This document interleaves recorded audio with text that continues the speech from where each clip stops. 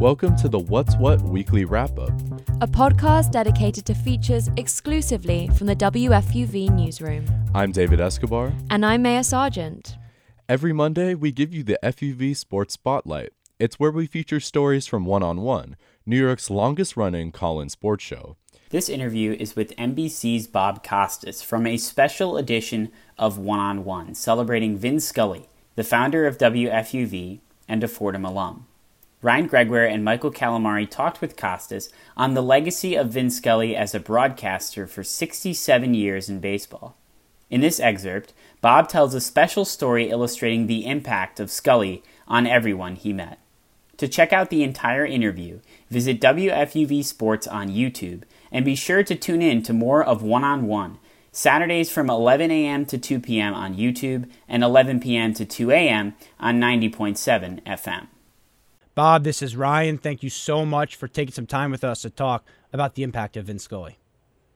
Hey, guys. How are you? Now, being on WFUV and talking about the Fordham legacy, understand you're talking to a Syracuse guy, but the one school that can rival Syracuse, maybe not in volume. We got a very, very long list. But when you got Vin Scully at the top of your list and you got Mike Breen and others, you're right there. Michael Kay, you're right there. Bob, do you have a favorite story about Vin Scully? And if not a favorite, maybe one that just resonates with you? Well, this one resonates with me because I was involved in a small way personally.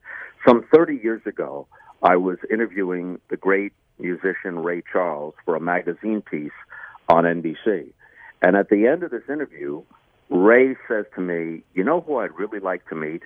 And I'm thinking, "You're Ray Charles. You're a genius in your own right. You're acclaimed everywhere. You've been everywhere, done everything. You can meet anybody you want. Who could it possibly be? Who is it, Ray? Who do you want to meet?" He said, "I would love to meet Vin Scully." He said, "Bob, you have to understand. To me, the picture means nothing," because Ray Charles, of course, was blind. "To me, the sound is everything." And these are his words exactly. He said, "Vin's broadcasts are almost musical. Could you introduce me to Vin Scully?" I said, "Well, yeah, I'm sure I could arrange that." So eventually, we got Ray to Dodger Stadium. I called Vin and explained the situation to him. And Vin, as usual, was wonderful and gracious. And here's Ray Charles, as acclaimed at what he did as Vin Scully was at what he did. But when Vin walked into the room, almost on cue, and said, "Hello, Ray. My name is Vin Scully. What a pleasure to meet you." Ray Charles lit up like a little kid. He almost trembled with delight. And Vin was very appreciative of Ray's accomplishments, but you could tell that it was not an equal exchange. Ray was more thrilled to be around Vin. Vin was, of course, respectful and appreciative. It's Ray Charles, after all. But Ray was like a kid in a candy store. That was WFUV's Mike Calamari and Ryan Gregoire talking to Bob Costas about Vin Scully. Every month, WFUV brings you Cityscape. New York City is home to many great food markets, from Smorgasburg to Chelsea Market to the Union Square Green Market. New Yorkers are no strangers to good food. WFUV's Isabel Danzis had the opportunity to visit the Queens Night Market to see what it had to offer for just $6. On Saturdays from 5 p.m. to midnight, smells of many different types of cuisines waft out of Flushing Meadows Corona Park. That park is home to the Queens Night Market. The night market hosts food vendors selling food from all around the world, artists selling artwork like paintings and jewelry, and a performer to entertain people as they shop around.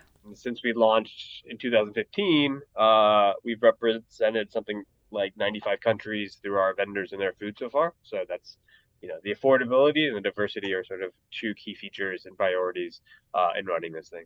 That was John Wang, the founder of the market. Wang was inspired to create the night market after spending time in Taiwan during his summers as a kid and attending food markets there. When I travel, I prefer to go to the local markets as much as possible. And one thing that occurs to me often when sort of traveling is that these things for tourists and for American tourists, they're super, super affordable, and you can sort of buy anything you wanted for, virtually nothing in terms of US dollars. And so that was always a benefit of being a tourist in sort of other countries. So I thought it would be great if New York City had a night market, but one that also sort of replicated the insofar as possible, the affordability that I sort of grew to love in local markets. The Queens Night Market has a price cap on its food, making it affordable for many people. Vendors at the night market cannot sell their food for more than $5 or $6. And according to Robert Lee, the owner of Tada Noodles, a restaurant present at the night market, for many people, that price cap allows them to try lots of different cuisines. The Queens Night Market also has a very deliberate sense of like having a different, diverse group of food, types.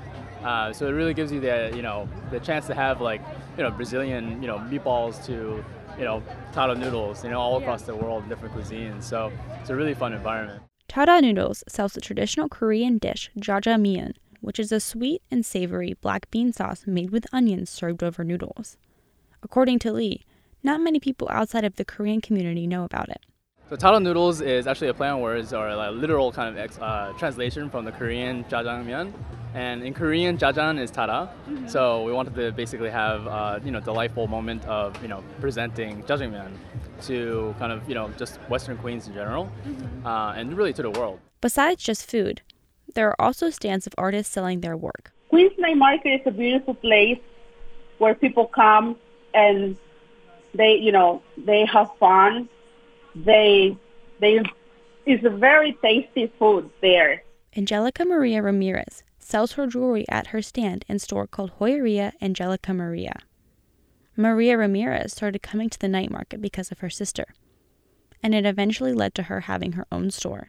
And this is how I started. Yeah, I had no plan to do it, but yeah, Queens Night Market, it was for me like the big opportunity for me to, now to open my new store. I have a store now, with jewelry, handmade jewelry. For many, the night market provides an opportunity for people to come together and bond over food. My favorite stories from vendors are ones where they're not in it to make money at all. They're in it to spend time with their families. And if you go to the night market, you'll see these tents where, an entire extended family is under this 10 by 10 tent and they're enjoying it. And they're sort of enjoying the process of cooking together and selling together and sort of treating it as real quality family time. The Queens Night Market stands out against other outdoor markets because of its commitment to diversity in cuisine and affordability. The night market is returning to Flushing Meadow Corona Park after its temporary pause for the U.S. Open Tennis Championship.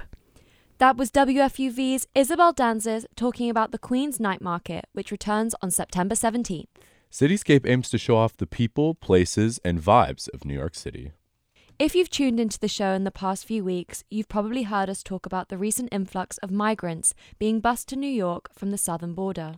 This week, I spoke with two Fordham students working with the Keno Border Project to learn more about what's happening now with these asylum seekers. New York is known for having one of the most storied immigration institutions, Ellis Island. But over the past few months, New York has been receiving migrants at an unusual venue, Port Authority Bus Terminal. And New York isn't alone. Other northeastern cities, including Washington, D.C., have seen an influx of asylum seekers traveling by bus from Texas and Arizona. Texas alone has sent nearly 9,000 migrants on buses to the Northeast in the past few months, according to CNN, and the conditions on those buses have sparked criticism. They need to be treated with humanity. Everyone is alarmed by what is happening. And of course, they're asylum seekers. They deserve to be here. One of Texas Governor Greg Abbott's biggest critics is Manuel Castro. He's New York City's Commissioner for Immigrant Affairs. What Governor Abbott is doing is wrong. He's using these people as political pawns to make political statements. And again, these are families, these are people.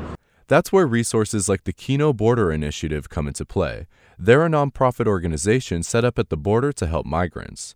It's also where Fordham alum Maddie Hilf spent the last month assisting migrants in Nogales, Arizona, before they continued their journey. She says many of these people are still facing a Trump-era legal hurdle called Title 42. It prevents people from getting asylum, basically, for all the reasons that they were able to before that policy went into place. The reason cited is COVID, which I think is kind of ridiculous because there are no COVID rules anywhere in the US. So to say that people can't enter because of COVID concerns just seems like covering up for xenophobia to me. We had to explain to many people coming who are hoping to get asylum in the US that that policy is in place because a lot of people actually don't know about it. And even if migrants can overcome all the obstacles they face getting into the U.S., there's still the biggest hurdle of them all, claiming asylum. Many of the people Afra Bandagi spoke with at the Kino Border Initiative didn't know the first thing about the U.S.'s extensive process. We saw other issues due to U.S. policy and also Mexican policy. Mexico does not care about the migrants who are coming. There were a lot of migrants who would come and would have no clue about really what asylum was, if they qualified for it, because asylum is also very rigorous. You have to actually meet a bunch of criteria, and it's really hard to prove that you deserve or you need asylum. And that burden of proof is glaring when you look at the numbers. According to a study from Syracuse University, immigration judges denied nearly 3 out of every 4 cases brought to them in 2020. President Biden has pledged to end the Trump administration's strict border policies, but until those changes come, Hill says there's a lot of work that's got to be done to help people crossing the border. I think a big thing is dignity, just what promotes their dignity as a human person. When we gave out clothes, we were trained on these specific pillars that they had as values when giving out clothing. So using your own judgment, but also letting them promote themselves and ask for what they need. So food, clothing, just to promote their dignity. But immigration advocates say helping migrants can't just stop at the border. If we keep seeing people bust from the border to northeastern cities, Bandagi says places like New York will need to step up.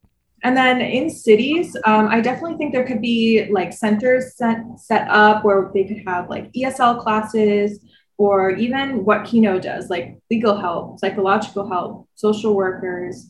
Kino helps people find jobs as well. But Bandagi and Hilf both admit that getting policies to change is going to require a big shift in the attitudes of the people in power. I would say you need to go to the border and actually meet migrants, talk to them. I don't think it's that politicians don't know what's happening. I think it's that they don't care.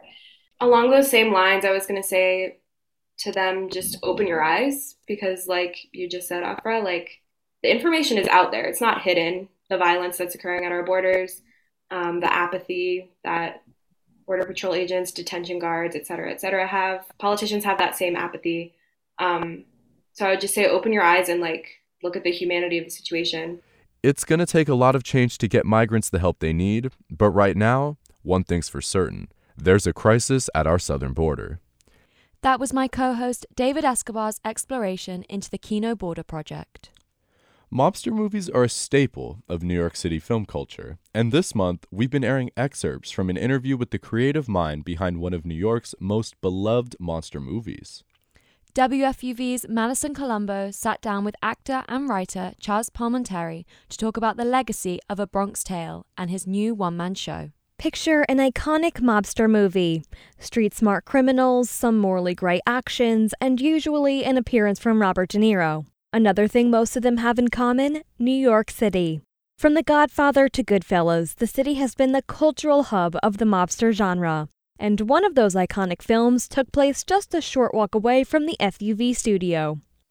And I learned the greatest gift of all. The saddest thing in life is wasted talent. And the choices that you make will shape your life forever. But you can ask anybody from my neighborhood, and they'll just tell you, this is just another Bronx Tale. Premiering in 1993, A Bronx Tale pays homage to Bronx life in the 60s, touching on themes of racism and, of course, wasted talent. Telling the story of a young boy stuck between the alluring life of mobsters and the morality of being a hard-working man. A Bronx Tale quickly gained recognition as one of the greatest New York mobster films. You gotta do what your heart tells you to do. I'm gonna tell you something right now. You're only allowed 3 great women in your lifetime. They come along like the great fighters, once every 10 years. Rocky Marciano, Sugar Ray Robinson, Joe Louis. Sometimes you get them all at once. Me, I had my 3 when I was 16. That happens. What do you want to know? That's Chaz Palminteri, who wrote and starred in the film that's partially based on his own Bronx childhood. I got to sit down with Palminteri to talk about the powerful film and his return to New York City in the one-man stage version of the story. What do you want your play's legacy to be in the future? I know you talked about how you want it to last and how you think it will. What do you want the legacy of that show to be? And what do you want when people who watch it kind of to take with them into the real world? Well, I think, again, what I said before about wasted talent, about so many people, if you think about it, waste their talent. So many people play the victim in this world. So many people just don't realize. You know, there was a great speaker, Les Brown. He was a really great motivator. And he said, I always remember that. Denzel Washington said it too, from Les Brown. I don't want to take credit for somebody else's words, but he wrote this, and he said that at the end of your lifetime, when you're on your deathbed, you're going to have all these ghosts around you. And they're all the ideas that you could have done, and they're going to look at you and say, why didn't you do this? Now I have to die with you now. Look, you wasted all those years.